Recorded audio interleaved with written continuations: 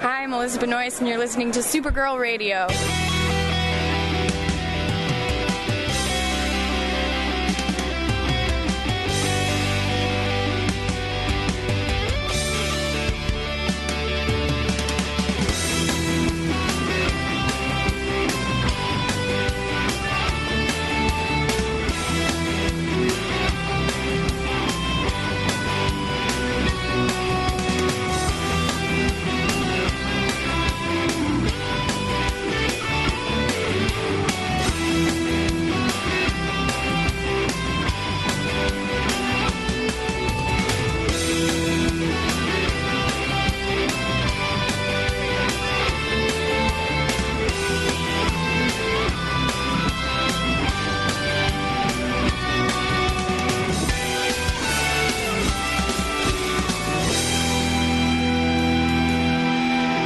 Welcome to Supergirl Radio, your source for all things related to the CW Supergirl TV series and the character of Kara Zor-El. My name is Rebecca Johnson. I'm Morgan Glennon. And for this episode of the podcast, we are live and wired on Facebook and YouTube. And we are joined this week by Donna Cromeans, who contributed an essay about the Danvers sisters in a book titled Girl of Steel, Essays on Television, Supergirl, and Fourth Wave Feminism. Welcome back to Supergirl Radio, Donna. You've been with us before, and you're back to talk about your new book. So welcome back. Well, thank you for having me. I'm honored you guys asked me back. It's been a while. Yeah, so we're kind of making it a goal this summer during the hiatus to feature people in the Supergirl fandom who are doing some cool stuff. So your contribution to the book is definitely one of those things, and so we're excited to talk to you today. So what we're going to be talking about is the Danvers sisters. Are the Danvers sisters? Are? Because it's plural, right? We're going to be talking about the Danvers sisters. Sisters plural is are. Yes. Because you enjoy the Danvers sisters. I know you have a Danvers sisters T-shirt on, which is very fun. Nice. Oh, they're so cute. They are so cute. So I know you have a big passion for that dynamic on the show. And of course, I think we all do. I mean, I don't know. I don't want to speak on behalf of all Supergirl fans. You can. Yeah. But I think most fans really enjoy the Kara and Alex dynamic. So we're going to be talking about that in this week's episode of Supergirl Radio. So my first question, Donna, is how did you get involved in this book? How did you get involved in writing for it? I was trying to remember this afternoon. It was either 2 or 3 years ago. One of my colleagues at Spoiler TV, and if people don't know, I do reviews and editorials and articles and things for SpoilerTV.com. And one of the shows that I write about often is Supergirl. One of my colleagues was approached by one of the editors that they were putting together the book and would she be interested. And she gave them my name and they reached out to me and I had to write a proposal to see if it would be accepted in the book, which was pretty intimidating, but I did. And then it took, when they accepted the proposal and said, go ahead and write, you had to write, I think it was like a 10,000 word essay. And I started doing some research. It took about 6 to 8 months doing the research and actually writing the article, then submitting it along the way for review and then editing. And then it took another year because I believe there were about 11 or 12 other contributors to the book because it's a collection of essays published by McFarland Press, which is an academic press actually. And if you look in the contributor bios, it's myself and one other contributor who are the only contributors who are not academicians, PhDs or educators or teachers or whatever. There's me and one other person who writes about Supergirl or pop culture. And oddly enough, our essays are in the same chapter. That's awesome. Well, just because you don't have that PhD doesn't mean you don't know something about Supergirl. Yeah. Well, like I said, I did, and I had to. And it's very much an academic tone that they took with the book, in that each essay has a bibliography and footnotes and all this. I felt like I was back in high school. I noticed the bibliography and the footnotes because I noticed two familiar faces in there. Teresa Giacino and Carly Lane were quoted, which I thought was really awesome. I was like, oh my God. Yeah. So we had some Supergirl radio representation on there. Well, good. Well, like I said, there was a lot of research out there when I accepted, and the title of my essay is Sisterhood of Steel: The Power Behind. Let me read the official title, because the official title isn't exactly what I titled it, but the Sisterhood of Steel: The Powerful Bond That Is the Heart of the CW Supergirl. I like it. And what I focused on was not only that the bond between the sisters on screen was powerful, but I found evidence and cited instances and things where you found that the actresses had created a powerful bond. And I make the assertion in the essay that one would not work without the other. That leads into my next question.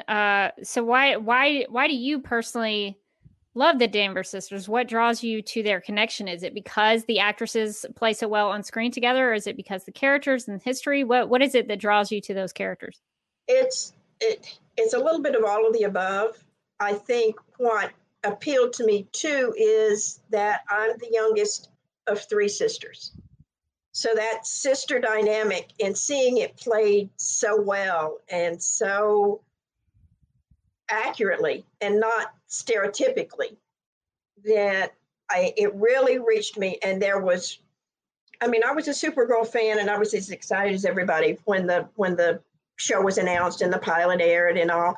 And there was 1 minute in that pilot that kind of took me aback, and I went, whoa, this is more than just superhero. This is family. This is the sister dynamic. Because a lot of times in TV and in TV shows and things like that, you see the sisters that are, they're either catty, or they're fighting, or they're backstabbing, or what have you. And here were two sisters who were strong women on their own, but had this wonderful dynamic on screen. And that drew me to it. And that moment in the pilot, I write about it in the book. I tell about it anytime I talk to anyone that'll listen to me about the Danvers sisters. But in the pilot, there's Supergirl's feeling dejected that you don't need me, and Alex comes to her with her mother's glyph thing that had the message from her mother, and Kara's standing there, turns it on, and her mother pops up, and she's listening to it, and you see Alex sort of start to step away to let Kara talk to her mother, because she knows how important that was to her. And the camera, or the director, whoever chose to do this shot, has my eternal gratitude, because at that moment you see Alex start to back away to leave Kara and her mother, and Kara reaches down and takes her hand, and the camera lingers on their linked hands. And that to me is told me, this sisterhood, this is something special. Yeah, they continued to prove it throughout the rest of the season. Yeah, that's a great moment, especially when you think of how the show has gone back before we get to that moment with Midvale and episodes like that, where we see the progression of their relationship. And so it's neat to see how they sort of started becoming sisters and what led to that moment in the pilot. So Morgan, I'm curious, why do you love you've written about the Danvers sisters? That's true. Yeah. So why do you think that their dynamic is a good one on the show? Yeah, I just think that it's kind of the heart of the show, really, is that dynamic between Kara and Alex. I think that's established, like Donna said, in the pilot, where, they have all these moments, like Kara becomes Supergirl to save Alex. And I think it's really interesting to watch their dynamic. It's so good. The actress was play so well off of each other, but also both characters grow, I feel like, every time they're in scenes together. And so that's why I like watching them, if it's on the couch and sort of talking about their day, or if it's having like really tough conversations, like in season 2 when Alex came out. I think that there's so much good stuff between the two of them, and it really highlights both of their individual characters when they're in scenes together. It's not like some of the other like interactions where it's about a love interest or something. It's always about, how these two characters are, like what there is going on with them personally, and like how they're growing. Yeah, I know Donna wrote in her essay about for the girl who has everything. I was trying to remember the exact title of that one. But that one to me is like my favorite Danvers Sisters episode, because to me that embodies like Supergirl has a sister who is so, not attached, but is so connected to her. And that their bond is so strong. And so I always enjoy seeing those kinds of dynamics play out on the show. So I'm going to bring up some comments from folks in the chat. Leslie says, I'm an only child and I always wanted a sister and to have a relationship like Alex and Kara.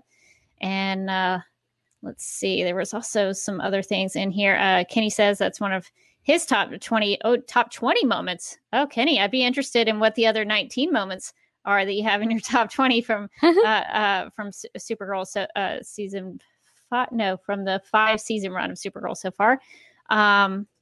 See, Ellis, I guess, is hope I didn't mispronounce. I love what Donna is describing, because Alex and Kara really chose each other's sisters and chose to make their families each other's families. That's a really good point, and that sort of leads into my next question. So thank you for the segue there, Ellis in the chat. So you also mentioned in your essay that the adoption factor plays into their relationship. So what do you think it is about the adoption aspect of Kara and Alex that's so important to their dynamic? I think it's the fact that, just like Ellis said, it is that they chose each other. They, they were both thrust into a situation where neither one of them were happy about it to begin with, as we saw in Midvale. Kara wanted to use her powers. Alex was a 15-year-old teenager that, by the time we saw Midvale, her father was gone. Her father, who was probably her closest confidant or friend at the time.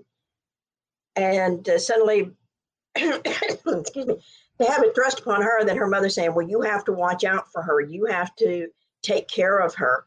And Alex is going, why me? But then we see, and that's why I loved it, that first moment that when we talked about them grasping hands in the pilot. And I loved it that in season 4, when we went to, and it's not everybody's favorite storyline, but I loved what they did with it, with the mind wipe. But there was a scene in season 4 when they're sitting in Red Daughter's apartment and they're talking about, Alex says, you don't know what it's like. You don't have a sister. And Supergirl says, I do. And Alex sits down and she reaches out and takes her hand. And they make that connection there. And that's when I really believe Alex began remembering, that they make that connection there, just like they did in the pilot. And they brought it full circle. That's a good way to look at that scene and that storyline, which admittedly is not one of Supergirl Radio's favorite. It wasn't our favorite, but yeah, that's a good scene to highlight, I think. Well, I think that storyline reset the dynamic. There was only so far that they could go. They had to do something to shake it up, and they chose to do something a little unconventional. Now, and I'm with y'all. I don't like the way they did some things, but I like the way they did other things in the storyline. And yes, I know, Rebecca, you don't like Take the Grass, and I totally get it. Actually, I think we love Take the Grass, but for all the wrong reasons. I think Take the Grass has become like an all-time iconic line of the show. Well, I think you make a good point, though, about Red Daughter and Alex, because one of the things I did like about that storyline was that they gave Red Daughter an Alex. Yeah. And Alex was something, Alex, Red Daughter's Alex was Lex Luthor, but her Alex was very important to her, just like our Alex Danvers was to our Supergirl. So I thought that was a clever way of, I don't know if they fully went to all of the ultimate conclusions of that storyline that they could have, but I think the idea of that was really good. I like the idea of that. I think there were some missed opportunities. I would have loved to have seen more of Red Daughter as Kara interacting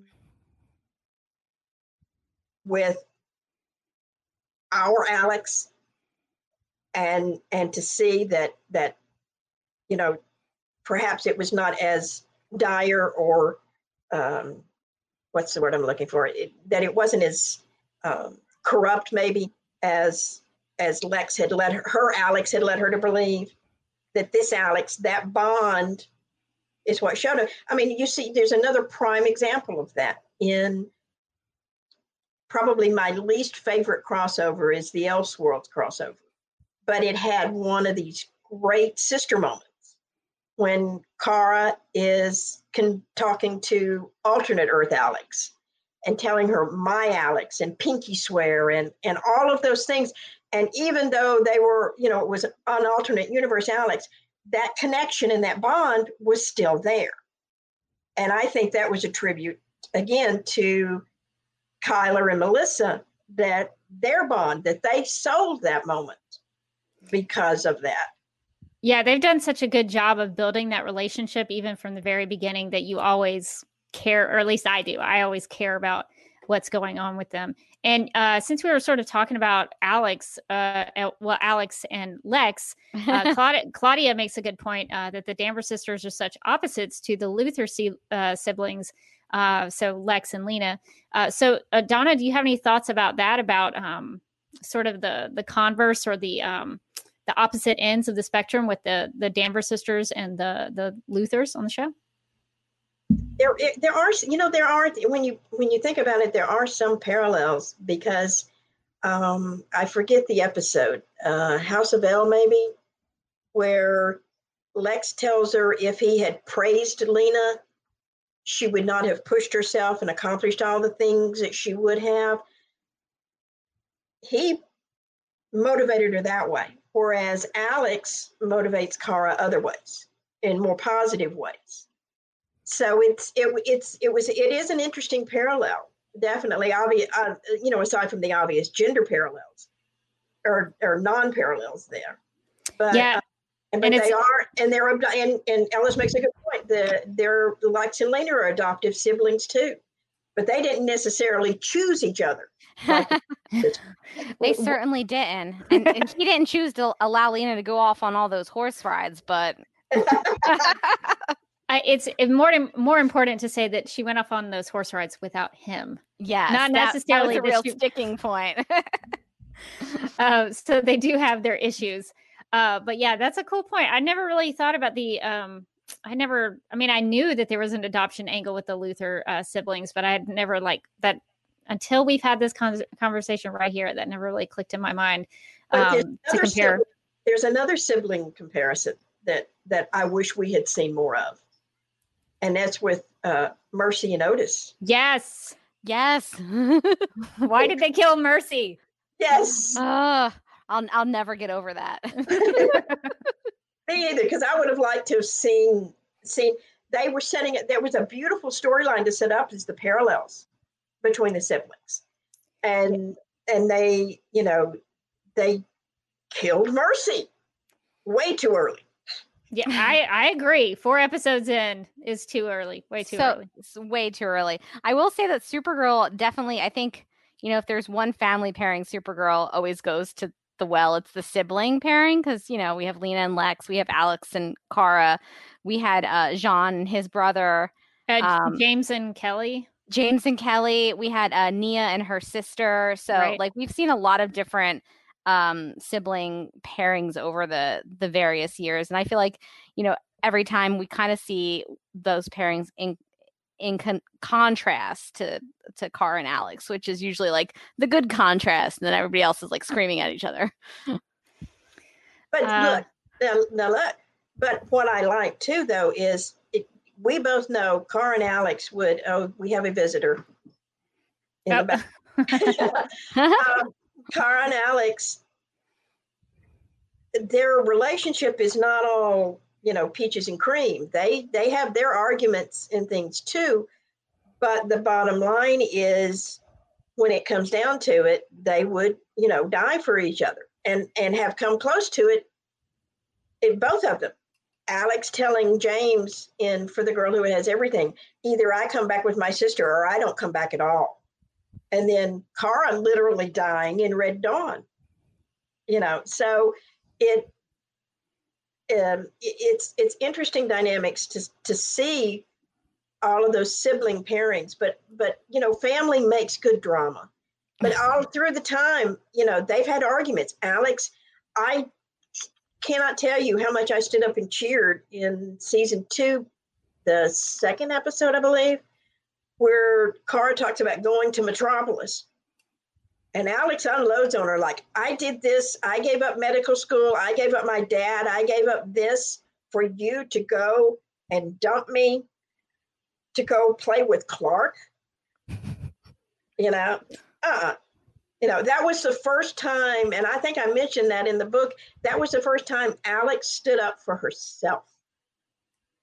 Yeah, and Kenny actually brought that up about how Clark was not around to see Kara when she was a teenager, and the bond that grew between Kara and Alex. And that's always been sort of a sticking point with Superman fans that I've noticed, that a lot of Superman fans don't like that in the comics. That's what happens in the Silver Age.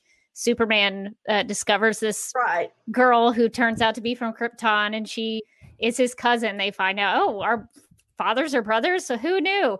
And then he goes and dumps her off at an orphanage. And then he tells her, hey, you can't show your superpowers until I tell you that you're ready to do it. And she will, in the Silver Age, not get adopted because he says it's not time yet. So there are some things. It's so brutal. It's so tough to read. But that's been kind of that dynamic with Superman and Supergirl in the comics. And so they didn't go all the way with that on the show, but they sort of did. And Alex got really defensive, if I remember correctly, that she sort of stuck up for that and said, hey, Clark, kind of just dropped you off at our house and he abandoned you. So I was glad they mentioned that on the show. And they've been good about moments like that. And for example, the way that they modified or adapted for the Man Who Has Everything, the way they told that story was and essentially turning that into a sister story and made it, a beautiful. I mean, that's going to be, when they years later when we're talking about this show, that's going to be one of the, the classic episodes that people will talk about. If I'm honest, it's actually better than the comic. I'm just saying. Oh, shots fired. I'm just saying it makes. I'm staying out of that one. it makes more sense because in the comic, Clark, he did not experience Krypton, and so for Kara to go back there and experience a culture that she knew about, that means something more. So I personally prefer it. The only version of that I was familiar with was the Justice League Unlimited version, where it was Superman, it was his birthday, and Wonder Woman and Batman show up at the Fortress of Solitude. And he's got the Black Mercy on him. And he's remembering a Krypton where he's married there with Lois, Yeah. Yeah. So I mean, it's just, it played so much better on the show. I'm just gonna be honest.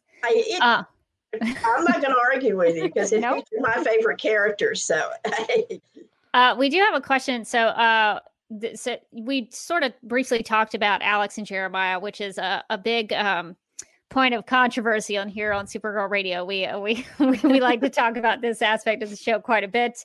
It was a big not a cliffhanger, but a big turning point in the season when we found out what happened to Jeremiah Danvers off screen. I should remind everybody.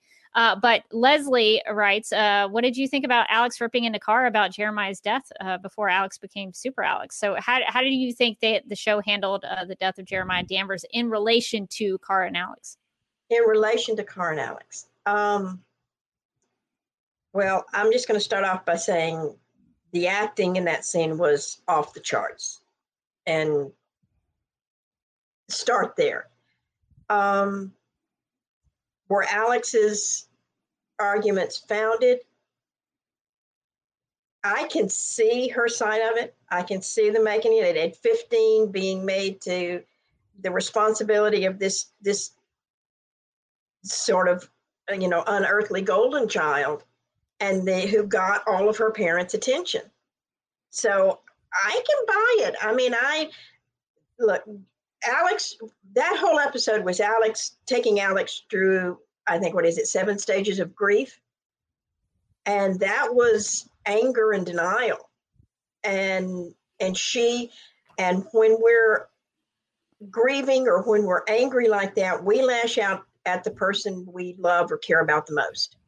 And Kara was there, and Kara took the brunt of it.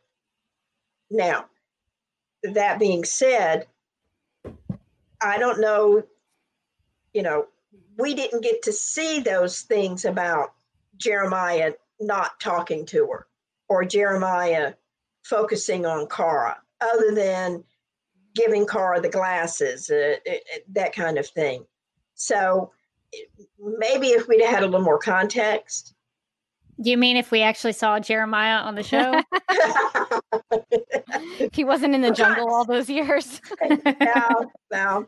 I do like how they kind of saved themselves of that with the Eve Tessmacher twist. That did save it for me. For me personally, I was like, all right, that's fine. I'm on this ride now. I'm back on the ride. I'll buy this now because trust me, when Jeremiah came back and that whole storyline, and that gives us another iconic moment of Kara stopping the spaceship from going into space with Alex's hand on the window and them using the Red Tornado music at the time,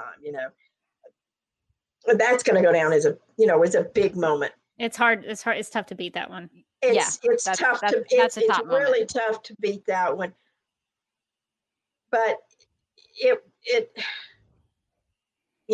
I personally had this entire other scenario written about how Jeremiah's story would end. That would have given him, 2 seasons worth of angst. But I think we'd like to hear it. Would you pitch it to us? Yeah. We pitch a lot of stories on this podcast. None of them come true. No. My theory was that, when Jeremiah comes back, and they did do what I expected, that they made him part of Cadmus. But my theory was he was going to, at some point, be at the brink of killing one sister or the other in some fashion. And the other sister would have to kill their father to save the sister. Ooh, that's angsty. Yeah, and you could have done 2 seasons worth of angst on that one. I mean, well, they already kind of did that with Astra a little bit. Yeah, a little bit. But I mean, think about it.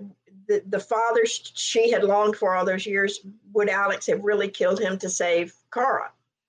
And we know Kara. I think we know Kara would have done it to save Alex. I mean, she's shown that time and again. But just the idea of the angst that would have caused, the guilt that one of them would have had having to kill their father. I mean, they covered a little bit of that with Astra, and gives us that great space family moment. But they could have done so much with that storyline if they had gone in that direction. It was. I wasn't thrilled with the way he disappeared to begin with. The second time, after Alex blew up Lillian's thing, and then he fights the cyborg Superman, and then we don't see him again. Mm-mm. They were never going to stop looking for him, and then they stopped looking for him immediately. Exactly. Well, that's an interesting story proposition. I always sort of pitched in my head like a road trip scenario where Kara and Alex got in a some sort of got in Jean's space car and a road trip to find Jeremiah. That's what I would have done. But that's an interesting take, Donna. I appreciate that. Well, we do have some questions, so let me see if I can get to them here.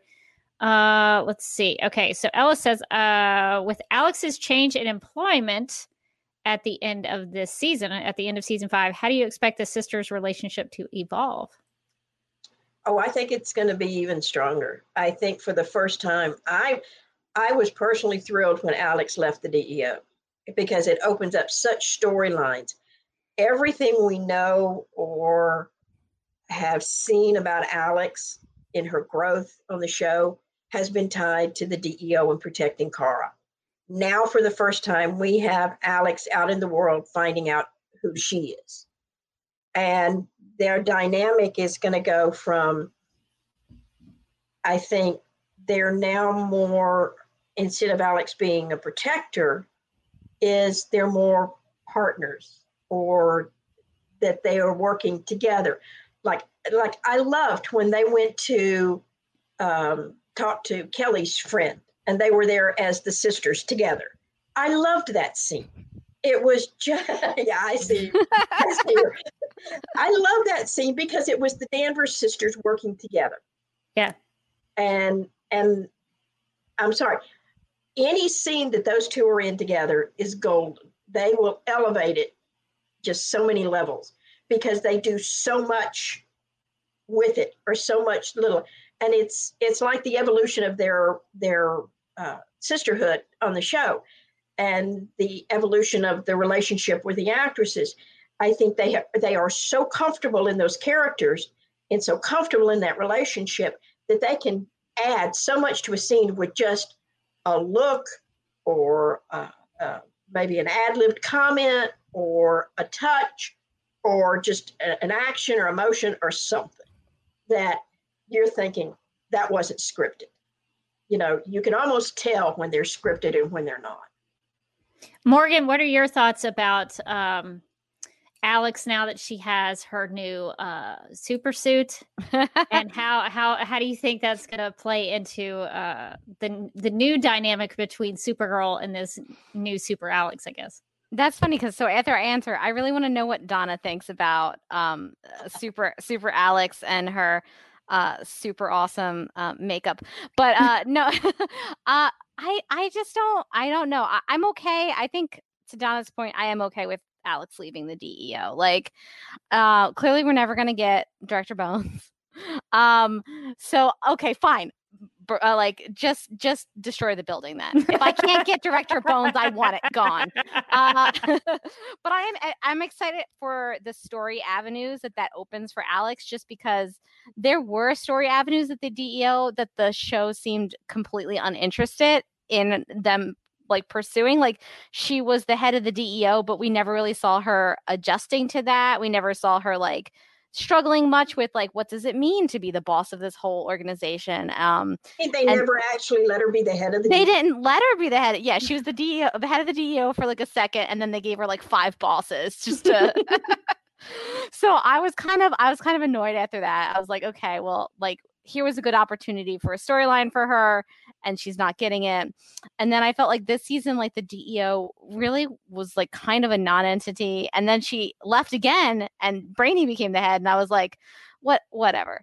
So I'm interested to see if they're like not interested in Alex DEO stories. I'm interested to see what kind of, it does kind of open up the fields of stories that you can tell with Alex, because when she was at the DEO, it was a lot of DEO stories, you know? So it was like, oh, now she's the head of the DEO. Now she's kind of not the head of the DEO. And I'm excited, without her being in the DEO, like, what kind of Alex Danvers stories can we get? Like, and that's, I guess, part of the reason why I'm not super excited for her to be whatever Super Alex's code name is going to be, like Eyeshadow or whatever. That's actually a good name, right? Oh my God, it's Eyeshadow. she's come to save the day. It's so blue, so brave. I personally like the streak. Oh, interesting. The streak was what made me laugh the most, definitely. But here's the thing: in all the interviews they did before they revealed that, and when they revealed that, and I'm going, you know, I had a real problem with them calling Alex a vigilante.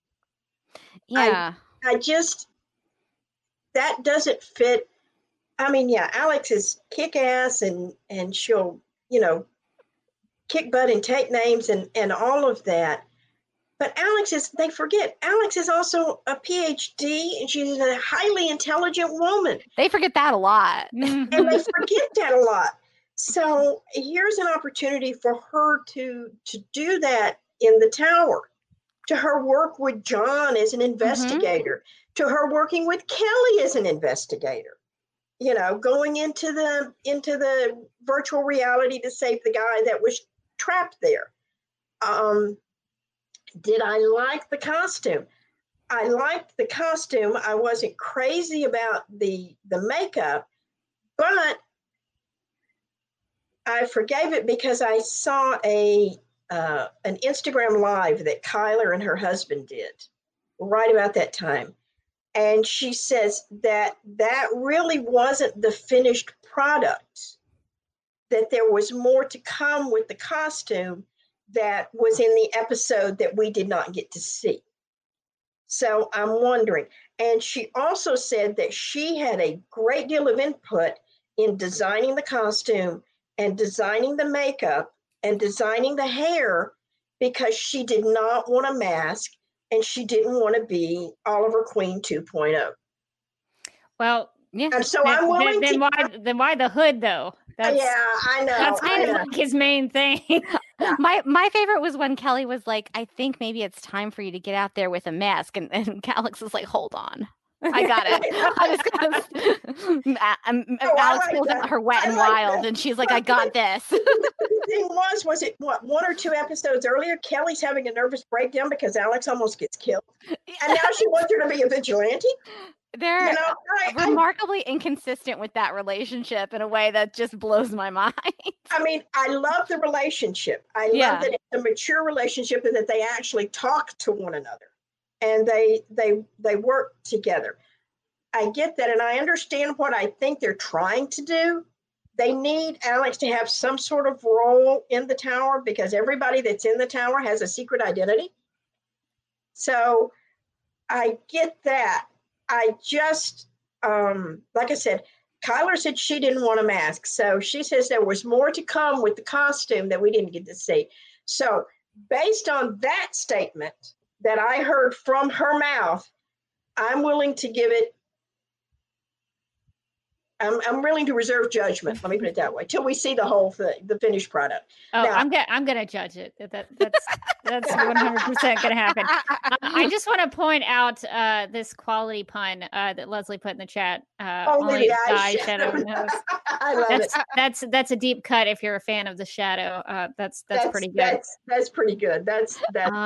Let's see. The best thing, wonderful thing about the sisterhood relationship is, and it's not just, I mean, we all have those big iconic scenes that we like, but it's the subtle little scenes that I just, I love. And again, it goes back to, I think, the actresses' relationship and connection is that now, by this time, they are so comfortable with one another on screen that they can do those things that makes it seem real and genuine. As much as it's been talked about and discussed and argued about, I'm wondering if Kara's reaction to Alex's new suit, how much of that was Kara and how much of that was Melissa, that they hid it from her and it was Melissa seeing it. That might have been. Because I mean, as corny as it was, that was probably one of the most authentic Danvers sisters moments we'd had in a long time, because she was genuinely excited for her sister. Yeah, it's just weird for me to watch that because the way she screamed was sort of the way I was feeling inside, but it kind of in a negative way. I was like, no, what are you doing? What is that? But as Kara would support her sister. So Kara's very supportive. Kara was like, I love the eyeshadow. No, she said the suit. She didn't say anything. That's true. That's true.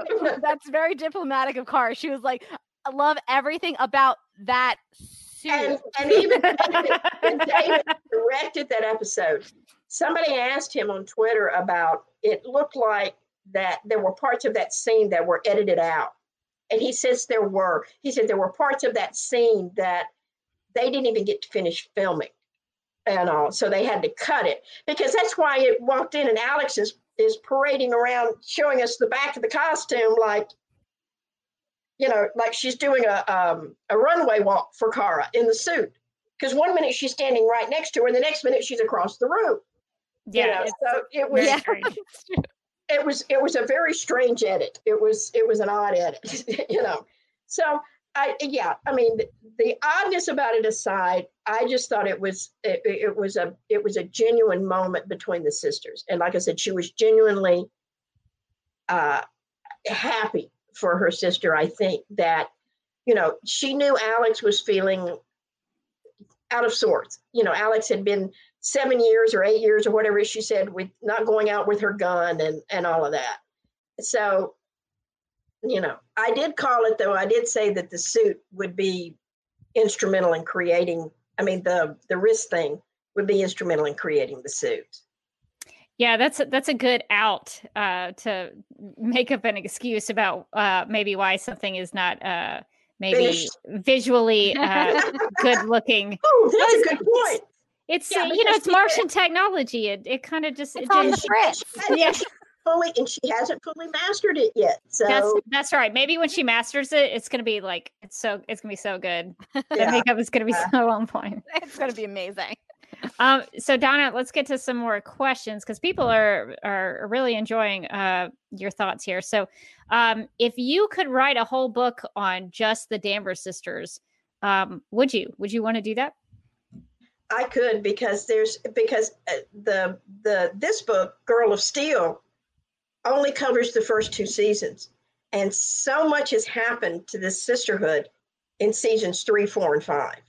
So much, and I would focus too, like, on the missed opportunities for sister scenes that we've had, and like what? I'm just going to jump in. Well, all right, let's go back. Season 2, the episode Alex, which is it was the big Kara Maggie thing where Alex was kidnapped, and she got out of it by utilizing her pants. One of the all-time greats. Still reference it. But after they rescue her, and Alex wakes up in the med bay, and Maggie's there, and I know that entire scene was designed for her and Maggie's first "I love you." But given the whole context of the episode, it did not make sense to not have at least 5 or 10 seconds of when Alex woke up in the med bay, her sister was by her side saying, "I'm glad you're all right. I love you." And then her looking up at Maggie, sort of giving her her approval, and then her stepping out and them saying, "I love you." That's one big one. Another one where they missed a huge opportunity was in season 3, the episode about pestilence, when Alex and Wynn are both infected. And that whole episode had set up the parallel. Here's another sister parallel, or a sibling parallel. Imra and her sister. Oh, yeah. Imra wanted to kill Pestilence to save her sister. Kara kept telling her no. And Imra going to extremes to try to save her sister. And then Alex gets sick. Alex is almost dying. And Imra's watching tearfully outside, seeing how much Kara loves her sister.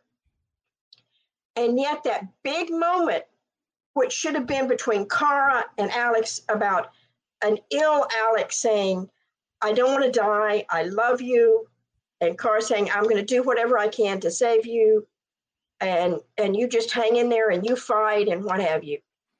That should have been between the sisters. They gave it to Wynn and James. Yeah, that's unfortunate. Well, that was part of, I guess, a little bit trying to get Wynn, Wynn's storyline to depart the show. But yeah, I agree. I mean, that should have been a sister storyline. Yeah, definitely. They were like, we need something for these two to do. We forgot about them. They never did a good job of trying to incorporate at least James in there. See, that was the perfect sister parallel. Imra and her sister, and Kara and Alex. I mean, beautiful. Another one like the Graves siblings. They missed that opportunity. They have this incredible dynamic. They have this incredible acting team. Let them run with it. Go with your strengths. But then again, they don't. They'll make some of the oddest choices. Another, I think another, I don't know if I would call it a sister moment, but another missed opportunity. I want to see Alex and Lillian go toe to toe. I'd be into that. Preach it, Donna. Yeah. I mean, they made a big deal of it. All of these veiled, in the warehouse, in the bar, at in the compound. It's like your family. I'll go after your family. I will go, your father, or I will go after your family, or I will do this. And Alex standing there toe to toe with Lillian and Brenda Strong, who I absolutely adore. But Alex saying, I killed Astra of El with a kryptonite sword, just so you know what I'm capable of for anyone who comes after my family. And then they drop it. Because Alex just wasn't into going out and looking for Jeremiah. She kind of forgot about it. It was just not the right time. She had things to do. But to answer that question, I absolutely would, because there is so much material to be covered in 3, 4, and 5. The work dynamic, when Alex was in charge of the DEO and they put Kara in the suit and Kara disobeyed her and Alex came and ripped her a new one, just like she would any employee for disobeying an order. It's on me now. If you die, it's on me. So, there was that. I see their relationship as when it started, season 1, Alex was the protector. Season 2, when Alex came out, there was sort of a shift and Kara became the protector. In season 3, they grew kind of as sisters and women. And in season 4, they kind of continued that. But and I think what they have an opportunity to do here now, and they started to set up in season 5, and maybe we'll get to see in season 6, is that to see them working now as partners. I want to see, after all she's done for the Girl of Steel and the House of Krypton, I want to see Alex with the House of El crest on her uniform somewhere. Oh, yeah. We did have a question about that from Bianca. That's going to be a hard no for me, I think. But I'd be curious, Donna, why you think that is something you I think it takes that dynamic kind of full circle. It's like they're sisters on Earth. Let them be sisters on Argo or Krypton. I mean, I commissioned a piece of art with Kara putting the crest around Alex's neck with Kelly looking on. I mean, that was one of my dream scenes. Look at how proud Kara was of Alex when she introduced her to her mother. The pride in her voice and the smile on her face. She says, Mom, this is Alex. Like, this is the most important person in the world to me. And that for however many years it had been then, Alex has done nothing but devoting her life to protecting the daughter of Krypton. So let Krypton honor her for it.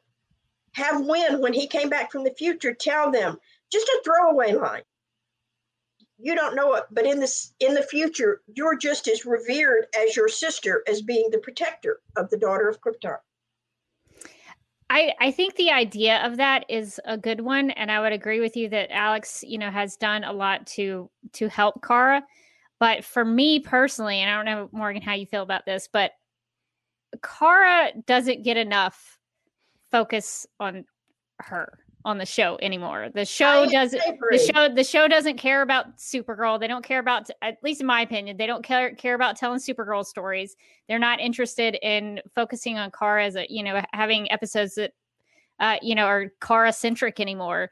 And so the idea of that, the struggle that I have with that as a Supergirl fan extends to my hard no about the crest, because then it extends to well, Kara's not even important enough on her own anymore. Someone else is going to come in and be Supergirl. So that's I have issues with, but I understand like the idea of that, and I think it's a good one, and I think it fits their dynamic. I just think it takes away from Supergirl, who already is losing storylines and has not been the focus of the show for a while.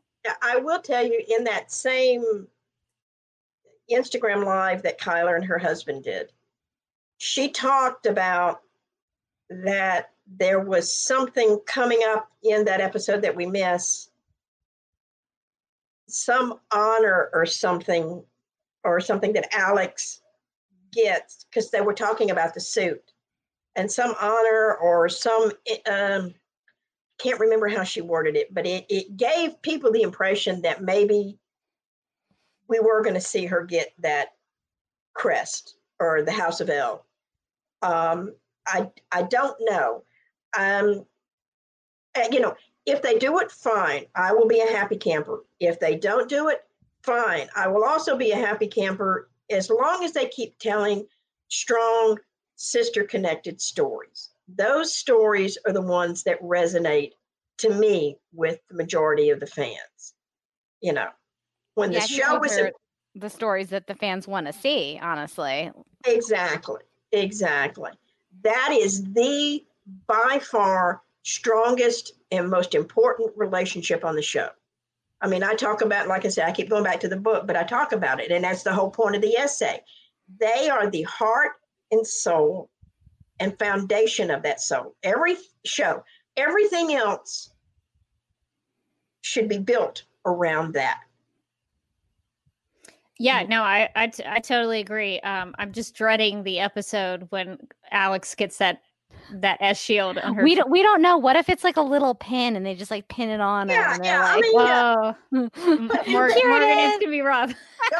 Don't you know how much fun Kyler had putting that suit on with the S and the cape, and in that context, it worked. Yeah, I agree. In that particular crossover, I agree. And in that context, it worked. Yeah. No, don't or have, I want another Midvale type episode. Oh, 100. They should all be Midvale type episodes. Right. Yeah, why can't we have that? Why can't we have nice things? Or my dream episode is have what they call a bottle episode. And you have Kara and Alex somewhere together. There's a cave-in or a disaster or something, but they're trapped somewhere together. And Kara doesn't have her powers. And they have to rely on each other and their ingenuity and their strengths and working together to get out. And let it just be the two of them on screen for an hour. That'd be amazing. I feel like I pitch on Supergirl Radio all the time. Like, why don't we have a bottle character, like a bottle episode? Like, why don't we just follow one character it's a full season. It's not like a Netflix show where they have 10 episodes. They have 22. Like, we can take a break and follow, have a just an Alex and Kara episode, and then check in with the rest of the cast next week. Like, I would love that kind of episode. Yeah, I mean, I just want to see one with just the two of them, because, here's a good idea. I love it. Right. Have Kara take Alex to Argo City. Yeah, well, I think New Rachel's idea about a bottle episode that takes place in the Bottle City is a good one, because in the comics, the characters of Flamebird and Nightwing go into the Bottle City of Kandor, and they could assume that the mantles of Flamebird and Nightwing and go down into the Bottle City. I would be 100% on board with that. I think that would be an amazing episode. I think we just wrote an episode of the show, and they should use it because that's great. Pitching free ideas everywhere. Free ideas, just floating everywhere. I know, and then it's a shame. I mean, that there are a lot of. I mean, you've seen some of the fanfic and the stories that people pitch out there. People have some great ideas that, unfortunately, because of legalities, the writers that are on social media and things, they can't legally look at or listen to. Yeah, You know? that's true. That's true. All of our pitching is literally on deaf ears. Deaf ears, literally. And they would all be can't so listen. good. They would all be quality episodes. Oh, absolutely. But I would love. They're free ideas. They could just take them. It's a cheap idea, you know. I mean, you could do what, you know, have you know, one of them. It's a cheap trick, and shows do it all the time. But put one of them in a coma, and the other one sitting there talking to them. Remember when we did this and did this and did this and did this to bring them back, you know, kind of thing. So it's wild. It's but there are so many possibilities. And like I said, but then again, they'll take a story, they'll have a great opportunity, a great storyline, and then they'll drop the ball by not giving us that payoff scene. Like the Kara and Alex in the med bay after Alex. That was the payoff scene. That the whole argument, that whole episode had been who loved her more, Maggie or Kara? When the fact was they loved her equally and differently. Then show that at the end, you know. And instead they went the other way.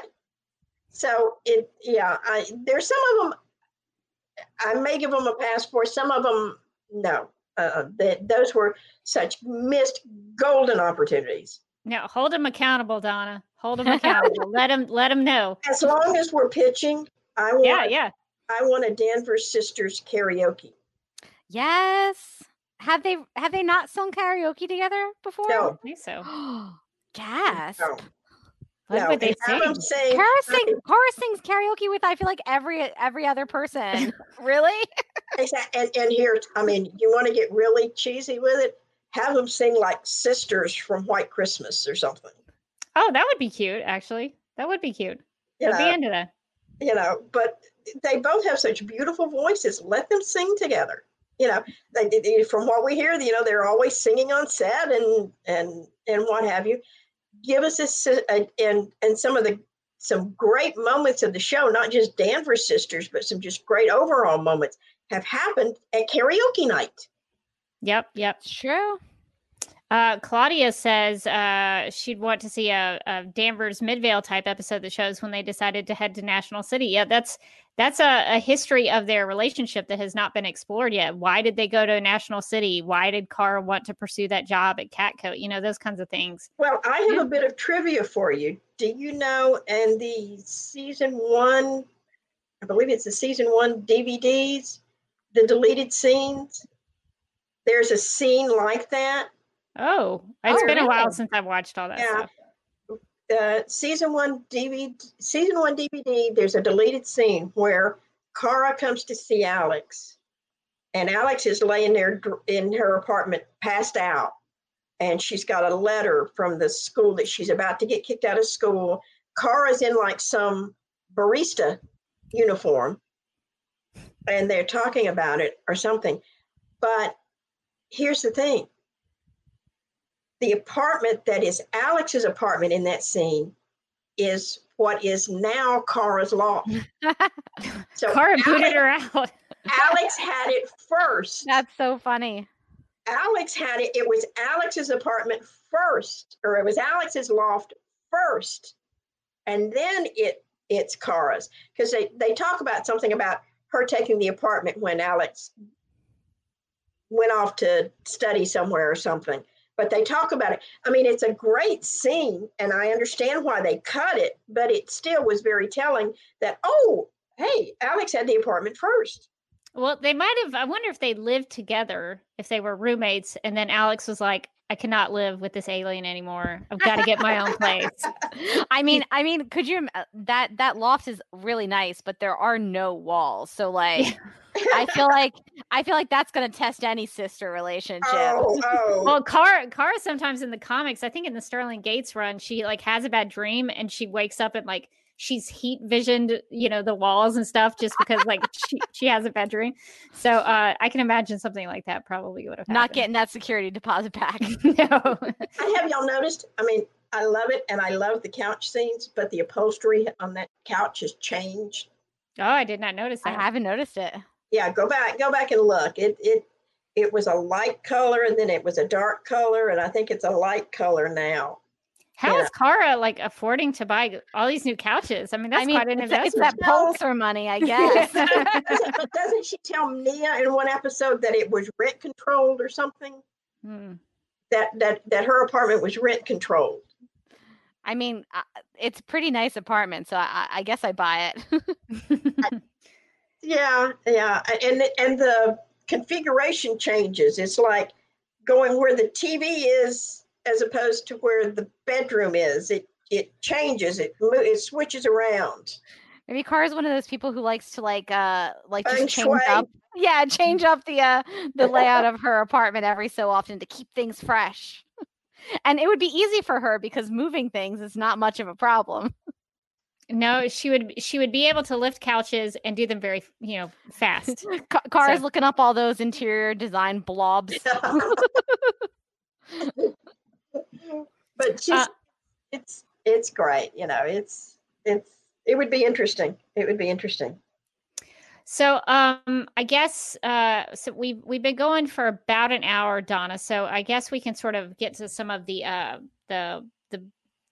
questions that we probably should hit before we let you go. So you did talk about some of your favorite Danvers Sisters moments and scenes. And I guess we sort of talked about season 5 and the current state of the Danvers Sisters.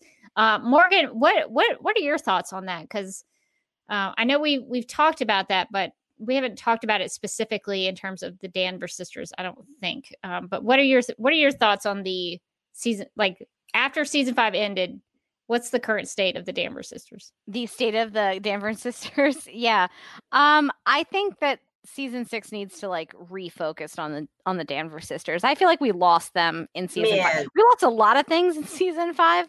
But we got Leviathan, so what a trade. We lost, in my opinion, we lost the Danvers Sisters in season 2.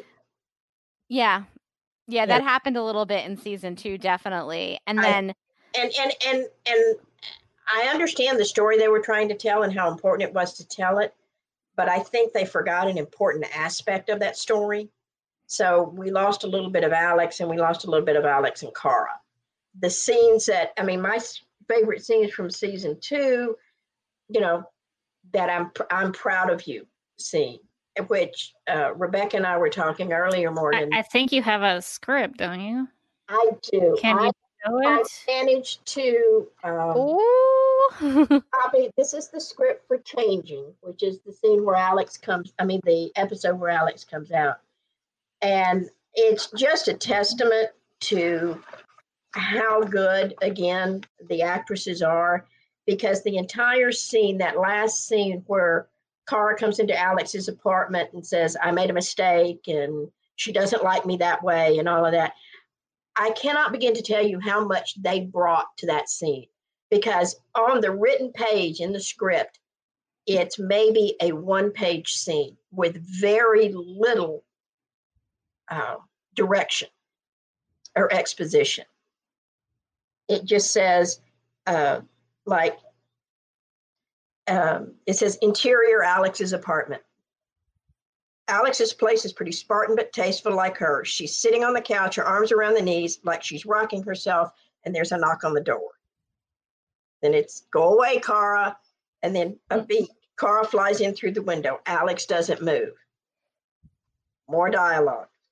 Alex gets up and starts getting ready after she says, you're right, I should go in. Few more lines, I was wrong. I made a mistake. I shouldn't have said anything. I should have kept my mouth shut. Alex, what happened? Alex takes a beat, fighting back tears. She doesn't like me like that. Now, we all know how that line was delivered, and these lines were delivered. And then the line just says, I'm so ashamed. And we know how she struggled to get that out. And it says, Kara hugs her sister as the tears come. And the scene ends off Alex holding on to her sister for dear life. And that's it. That's the end of the scene as it was written. And if you think back as to how that scene ended up on film, how much they brought to that scene. You know, it's Yeah, good actors are always going to elevate the written material, but that's still pretty moving to hear just from the written word.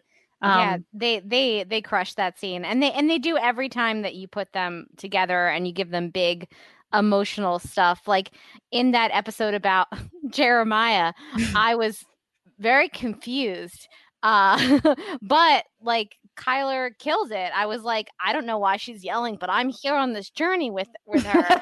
And I think if I can be like moved by a scene in which I am confused and don't understand, then how much better would it be if the story made sense? And if they focused on the characters, like I think season 6 needs to get back to, I think hopefully they're taking their time. They've got a long time to regroup and see what didn't work in season 5. And to me, it was that season 5 was so scattered.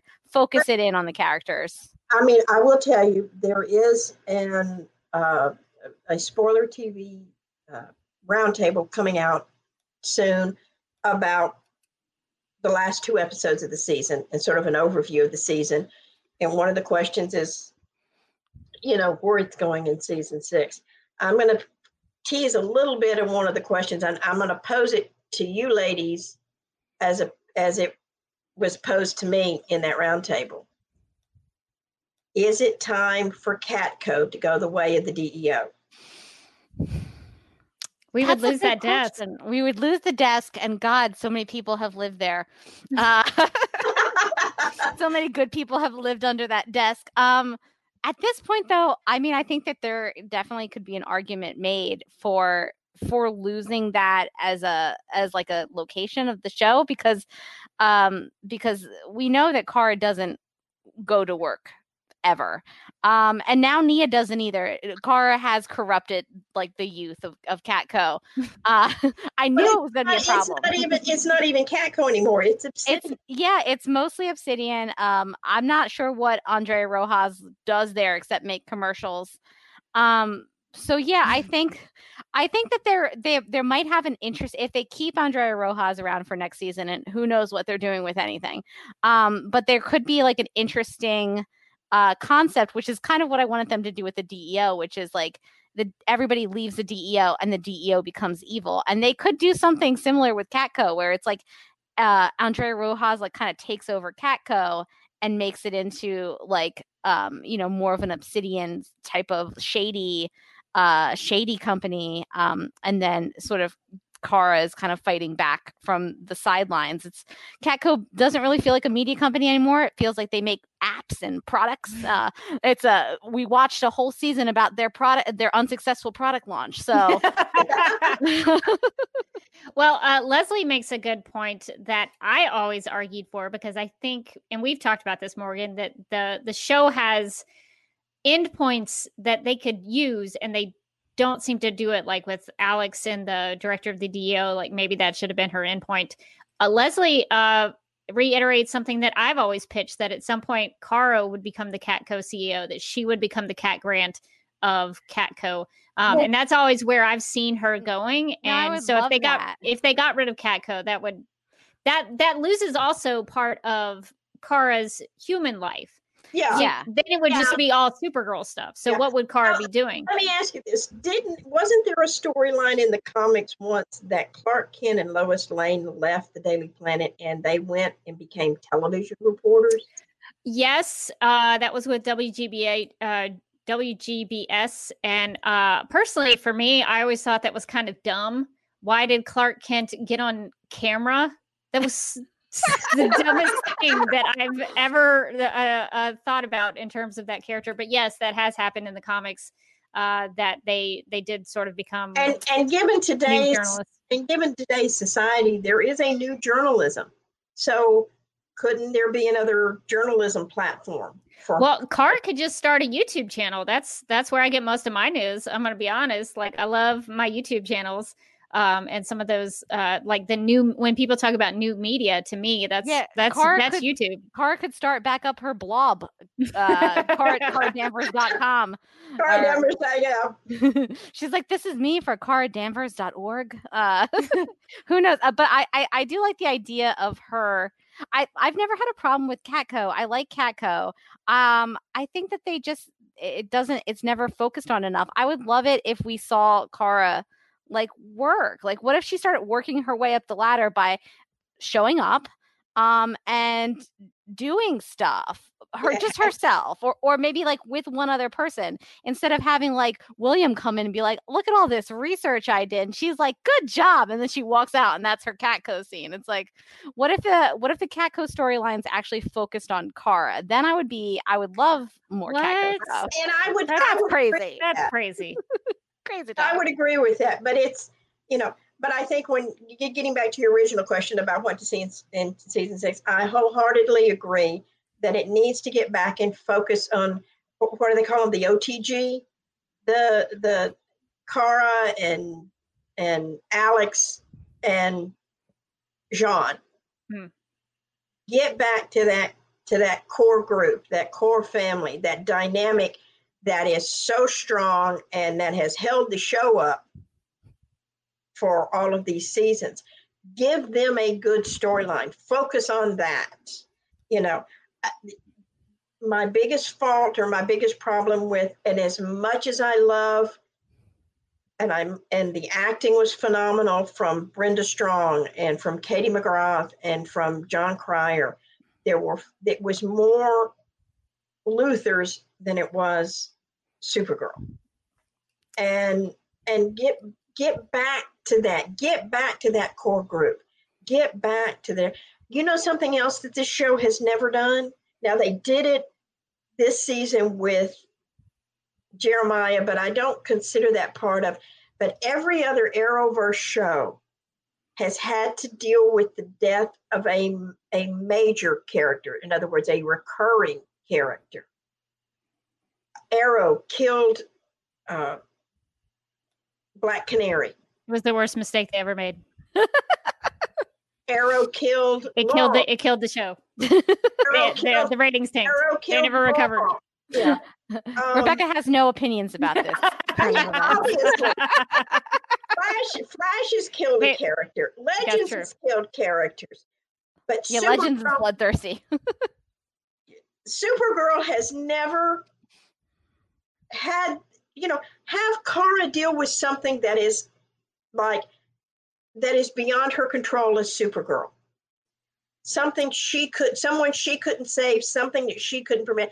They touched a little bit of it in season 1 with having Kelly jump off the building. R.I.P. Kelly. R.I.P. Never forget. Yeah. But they have never dealt with her dealing with something that was beyond her control. This is why they need to listen to Supergirl Radio. I have been pitching this for like 4 seasons really now. Have, yeah. Because there is a storyline in the comics where Supergirl tries to cure a little boy of cancer. And that is something that you could totally do something like that, where Supergirl can't fix an illness or can't heal somebody. So I'm just saying, listen to Supergirl Radio. We've got all the ideas. Well, and if y'all want to just have one session of just a pitch session, I'll come back and we'll we can spend 2 hours pitching. We've done that. We've done that. Yeah, we have. That's how we pitched Nasty Luther. I was saying, and one day we will get Nasty Luther on the show. There are no bad ideas in brainstorming. That's true. So I guess since we're talking about storylines, really quickly, this is kind of a big deal. So I know we're kind of getting long, but the adoption storyline. With Alex adopting a baby. Donna, what are your thoughts about how that sort of came up and then it seems to have gotten pushed back down? What are your thoughts? I think it's still on the table. I want to remember a San Diego Comic-Con roundtable interview that Kyler and Ozzy did, where Kyler and them both talk about how they sat down with them and said, we have a long-term plan for Alex to become a mother, and that we're going to start it in season 5 and continue it in season 6. I cannot find the interview. I know it's out there. I want to say that, but who told them that? But here's my thought: is if they are going to do an Alex as a mother storyline, and I think they need to, or they will eventually, that would bring Alex's story full circle.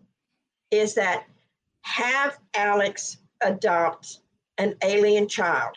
And by child, I mean child, not an infant, not a baby, a child, an alien child whose parents are killed, something. Then you have someone coming to Alex with another abandoned alien child for her to take care of and use her experience in helping raise Kara. And the tragedy is that they were basically doing that in season 3. They were setting that up with Ruby, and because of all that Andrew Kreisberg stuff in season 3, it got rewritten. I firmly believe it got rewritten. I don't have any insider knowledge. I'm positive that Sam wasn't originally supposed to make it. I did too, because I agree with y'all on that. I think so. I loved the scenes with Kyler and the little girl. I thought they were wonderful. It was showing a different side of Alex, and it was the perfect setup. It really was, and I'm like you, Rebecca. I think the Kreisberg stuff caused a lot of that to be rewritten, and it ended. I do think they're going to go back to it. I just think we have to have a little patience with them, and I'm hoping that they take the time. Like y'all said, they've got plenty of time to now sit down and really look and evaluate as to what has worked and what hasn't, and which way they need to go. It just kind of feels like, to me, like they're going further away from the idea of Alex. Exactly. So Leslie makes the good point that I was just about to make, which is Alex is now a vigilante. That doesn't seem like a safe career for a single mother. I mean, I guess not single. She's with Kelly now, but still not a safe career when you're like bringing a new which goes back to my point is I didn't like them calling her a vigilante to begin with. Yeah, but that's what they all called it in all of the interviews. Yeah, I think like a watchtower role would have been a natural transition to her post the DEO. Would have maybe seemed safer. Like she's a detective and she's like, she's helping manage them, which her management skills in the DEO would have helped with. Her leadership skills. Skills, yes. And also she wouldn't be in the field like, tossing it up with gods, and like her powers are gun and eyeshadow. It's not a safe environment. She did in the battle with the first battle that she and Magan have with the god. She did use the thing to create the rocket launcher she shot at the woman. Yeah, that was cool. Yeah, that was cool. It cracks me up because I follow, and some friends of mine and I follow the Lisa Chandler, who is Kyler's stunt double. We follow her on Twitter and things, but she's also Nicole's stunt double. She doubles Dreamer. Oh, I didn't know. So that. I'm wondering in that fight scene where Dreamer and Alex are fighting side by side, which one was Lisa and which one was somebody else. Well, Morgan, you'll enjoy this. So Riley has a pitch about Alex and the child. Alex and Hope really bond after the fall of Leviathan, and Lena decides to help and uploads Hope to a brain-dead child who Alex adopts. Now, that is a little grim. This is grim, but I love it. Because what if Alex then has to teach Hope to like be a human and like not to be so murderous? It's like... And could you imagine how we would get like just a thread of horror through Supergirl, because suddenly there'd be like a little kid that'd be like, oh, that would be so scary. Mommy, should we kill Supergirl? And she's like, no, we've talked about this, Hope. Oh. What it kills me is that the Crisis Reset erased every bad deed done in the first half of season 5. Including my girl Hope. Including your girl Hope. I love Andrea Brooks. I had the pleasure of speaking to her when Rachel Skarsten and Paul Amos did that HomeCon. Oh, yeah. And they offered you could buy a one-on-one Zoom call, much like at the different cons, you could buy a Zoom call where it was just you and the star for 5 minutes. And I got one with Andrea, and she was just delightful. And I was asking and teasing, well, is it, is the Eve we saw, is it Eve or is it Hope? When they teased at that she was an Obsidian, that they didn't make her full on evil, but she was just delightful to talk to. She loves the show. It's clear that everybody on the show just loves the show, loves being on the show, and what, a lot they bring to you. And I actually believe that comes across on screen. And it starts at the top. It starts with Kyler and Melissa as the Denver sisters. They're the anchor that the rest of the show revolves around. They need to get back to that in season 6. Find them some good storyline, whether it's, like I said, I really wish they hadn't called Alex a vigilante. There had to be another word for it, but I'm not sure what it was. So for lack of a better term, that's, what she is. But, I've seen all kinds of names thrown out there, and I don't know what they're going to come up with. Is that going to eventually, when things settle down, and when things settle down with all the losers and all, is that going to cause problems with her relationship with Kelly? Is Kelly going to get scared again? Are they going to, explore that? Well, no, Kelly's going to become Guardian. We all know this. She's going to lead the New Scout Legion. We believe it, and we're putting that out into the universe. The secret, Well, let me put it this way, and I'm probably going to get in trouble for this, but no, I better anyway. Yeah, don't put yourself on the line for us. It's not worth it. Are you trying to tell us that the New Scout Legion is coming in season 6? No. Blink once for yes, two for no. No. What inside info? So my comments were more on the lines of this iteration of the Guardian. Oh, yeah. Is it going to be Hornblower? Because that would make me so happy. If Kelly found a horn in James's stuff. Could you imagine her being like, Alex, I found this horn, and is it magic? Does it have portals that I can create? Yeah, no. Free ideas. Talked about where the sister relationship was now. And I think one big change from season 2 to now is, as much as I adored Alex and Maggie together, Maggie never really felt like part of the team, part of the family. She was always a little bit of the outsider. And with Kelly, I think Alex has grown into herself more and is more self-assured about herself. So it's a mature relationship. But then too, Kelly is part of the inner circle. She's part of the family. So there wasn't that of her having to fit in, because she already fit in. She was already there. She was already part of it. So, but I would like to see more, maybe more Kelly and Cara scenes. Cara says, let's go have Big Belly burgers. Well, so lunch. That leads into a good question that a couple of people in the chat are putting out there. Does Kelly know that Cara is Supergirl? Does anyone know this? Does anyone know this? Kelly know the Cara is Supergirl? Everybody. Hey, if anybody has an answer, I'd like to know. One scene they'll give you, and it's like, she has to know. But then another scene, it's like, well, maybe she doesn't.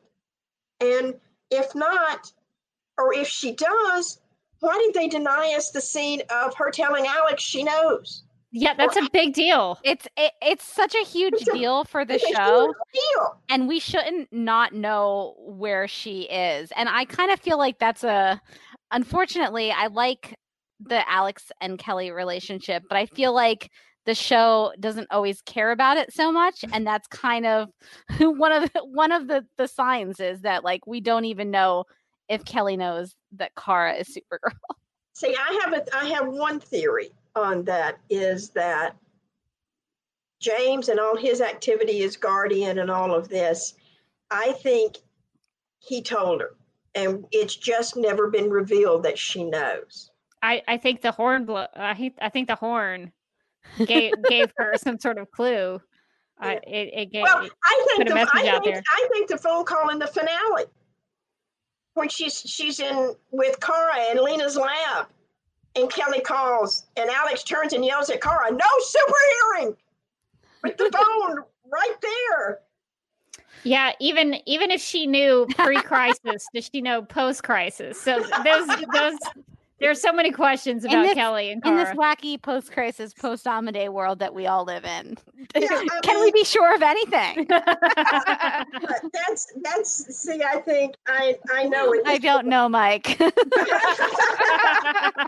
I would be surprised that somewhere there's a barista somewhere at Noonan's that might not know, but I'm not sure about everybody. That's about it. That's about it. They make this big deal about, there was only Lena didn't know for years. It was the glasses. It had to be the glasses. It was like. Yeah. Oh, who are we talking to now? Where'd Donna go? Well, I guess that's a good note to end on, that we just have no idea what's happening on the show. I guess, Donna, what would you want to leave people with in terms of your thoughts about the book or your thoughts about the Danvers sisters? What would you want to leave people with tonight? Just, my main focus on the show are the Danvers sisters. That is, it's cliched, but it's true. They are the heart and soul of that show. And I love their relationship. I love the characters. They have allowed these characters to grow so much in 5 seasons. I'd like to see where they're going next. I'd like to focus on it. I would invite everybody. The book is available on Amazon.com, and it is also available at BarnesandNoble.com. You can order it. I also have, and I'm going to give these to you, Rebecca, I'm going to send these to you. I have some bookmarks that I made. So I'm going to donate some bookmarks.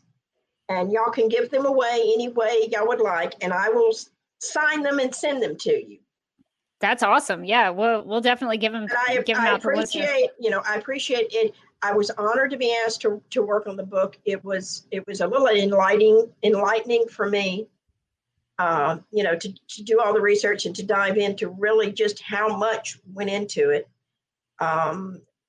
I would invite people, if people have any questions about the book or any questions about the Danvers sisters. You know me, we've served on many Dragon Con panels about Supergirl. I am always willing to talk about the Danvers sisters. So if somebody wants us to reach out to me on Twitter, it's at DJ Ryder on Twitter, and there you go. And I will talk Danvers sisters all day. So thank y'all for having me on and for letting me talk about the book and talk about my favorite characters on Supergirl. Yeah, no. Thank you. Yeah, thanks for coming back and for talking to us about the book and your thoughts about the current state of the Danvers sisters, because we talk about that quite a bit. Well, I think that's going to do it for our chat with Donna Crow-Means about the book Girl of Steel, Essays on Television, Supergirl, and Fourth Wave Feminism. And I guess, Donna, we've already talked about where people can find you. Are there any websites or anything that you want to also put out there aside from your Twitter? No, like I said, just my Twitter is the best way to find me. Now, I do watch for my articles, and there will be an article coming out about the final two episodes of Supergirl, a Supergirl roundtable, sometime soon on Spoiler TV.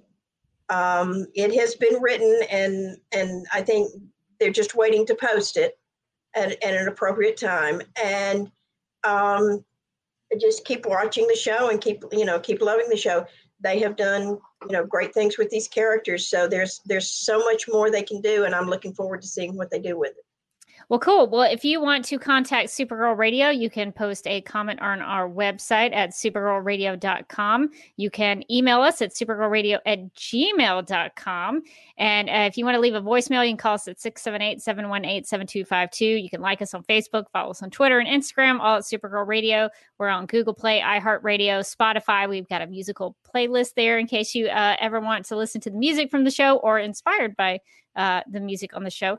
We're also on Radio Public and Podchaser, and we're on dccomics.com/DC-fans, which is the DC's fan page. We're also available on Apple Podcasts and Stitcher Radio. So if you've got some time this summer and you're not, you've got a few minutes, hey, why don't you go over to Apple Podcasts or Stitcher Radio and give us a rating and write us a review? That would be great. And you can go to supergirlradio.com on the right side of the page and find any of the links that I just mentioned. And now, Morgan, I know you're dreading this, but I think you should do the DC TV plugs for us. I've been preparing. All right. So, I'm going to plug the DC TV other podcasts. That's what they're called. The DC TV other podcasts. What are they, you might ask? Don't worry. Here I go telling you. You can also listen to the Flash podcast, Supergirl Radio. Hey, that's us. Legends of Tomorrow podcast. I'm on that one too.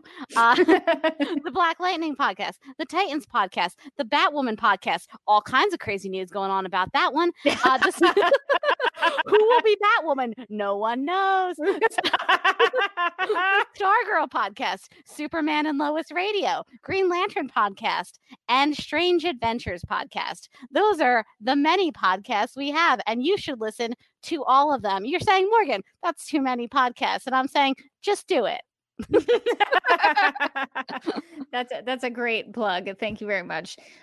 You can also go to dctvpodcast.com/fundraiser, where you can find information about our fundraiser on June 20th. We're going to be raising money for Feeding America. So we have an all-day long podcasting event. It's going to be live. It's going to be at mixler.com/DCTV podcasts. So visit the website. You can go ahead and donate if you would like to, if that's something that you are able to do. And you can also find the schedule for all of the shows that are when they're going to be on at what time.